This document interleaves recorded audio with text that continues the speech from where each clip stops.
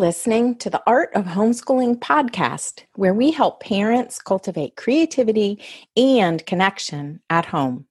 I'm your host, Jean Miller, and here on this podcast, you'll find stories and inspiration to bring you the confidence you need to make homeschooling work for your family.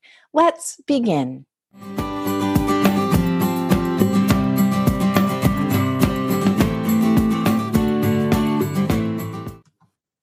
Today, I want to talk about a concept I call better than curriculum. Now, you might be wondering, what could be better than curriculum? After all, that's one of the most often asked questions from homeschoolers. What curriculum should I use? Especially at the beginning of the homeschooling journey.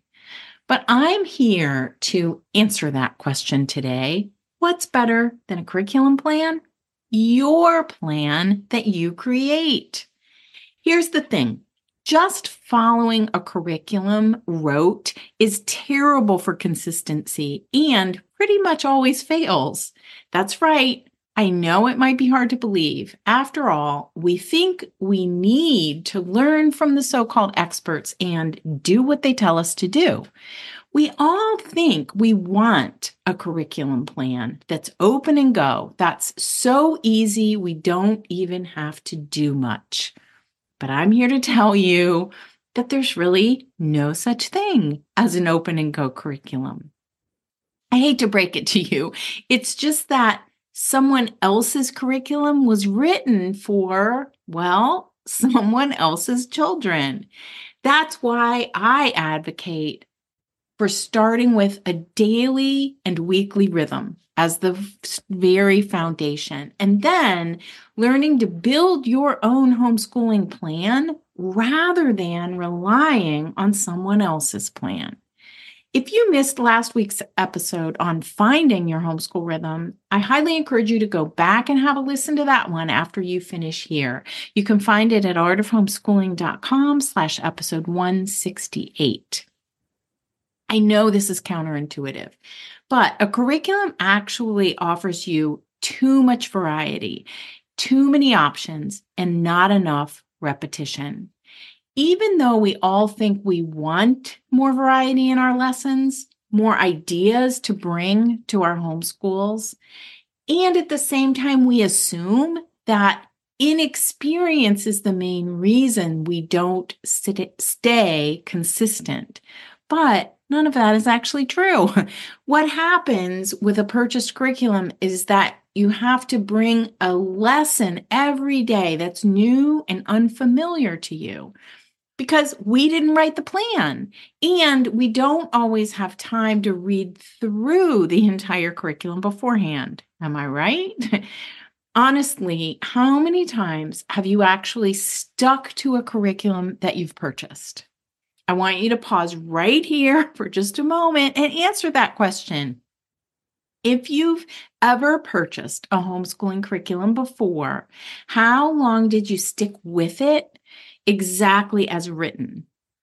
I know that I never kept up with a purchased curriculum for longer than a few weeks. Seriously. We're talking over a period of 23 years of homeschooling. And I've rarely met a single homeschooler who stayed consistent with following someone else's curriculum to a T longer than a week or two, 3 at most.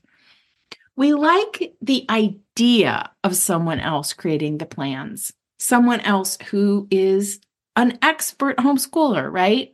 But when we're actually trying to create something new on a daily basis, following someone else's plan never gives us the opportunity to really dig in, to create habits on autopilot, because we're not giving ourselves enough repetition or enough time to digest it all.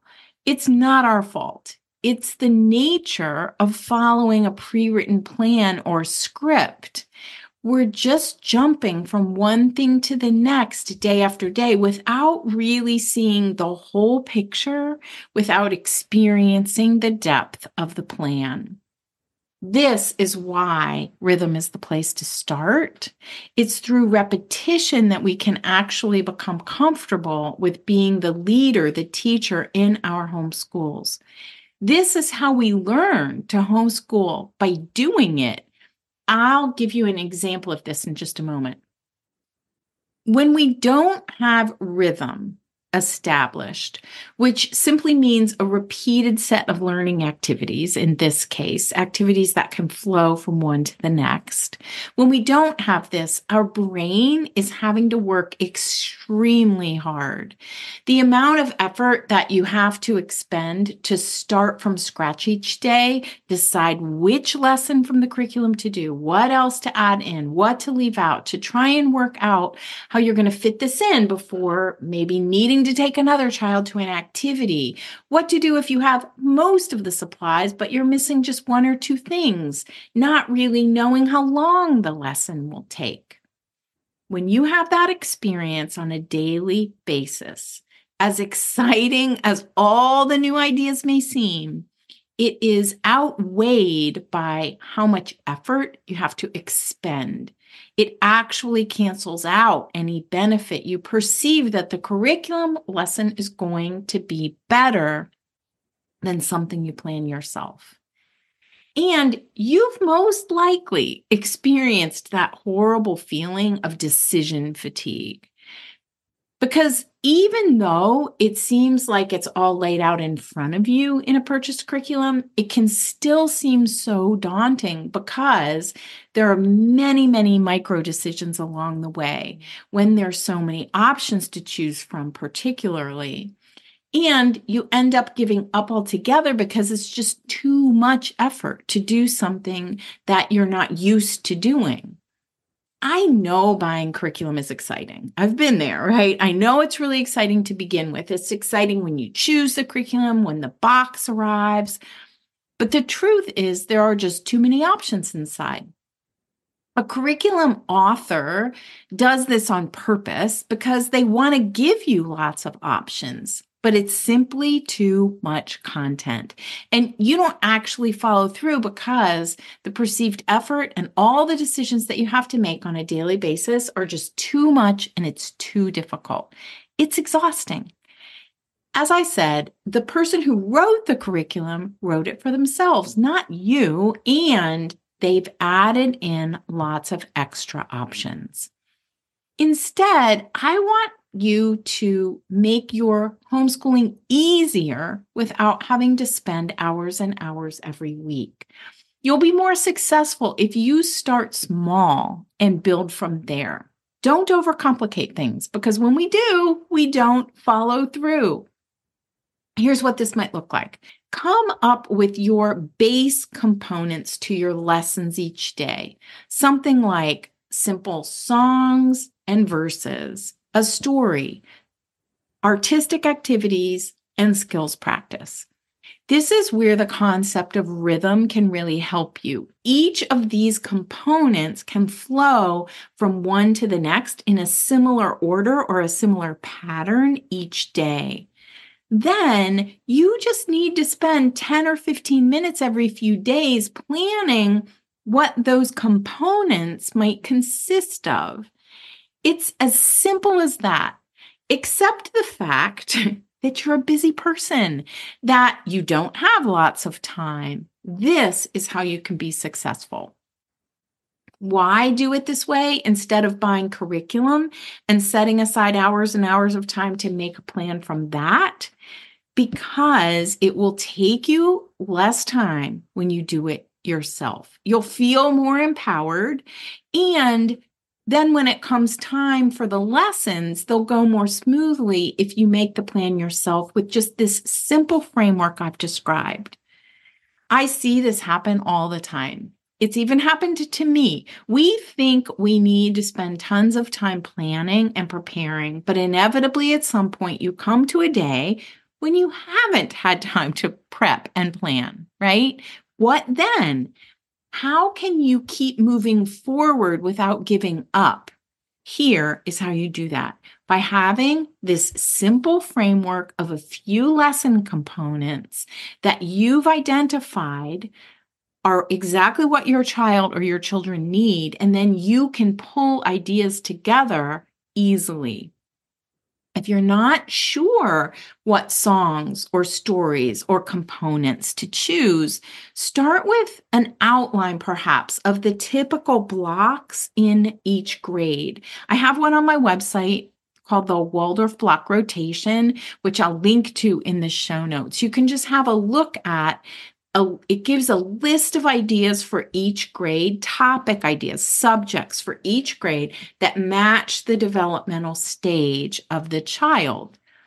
And then you can choose stories from perhaps books you already have on your shelf or your local public library. I also have a great list of favorite books per block called the Block Outlines for grades 1 through 8.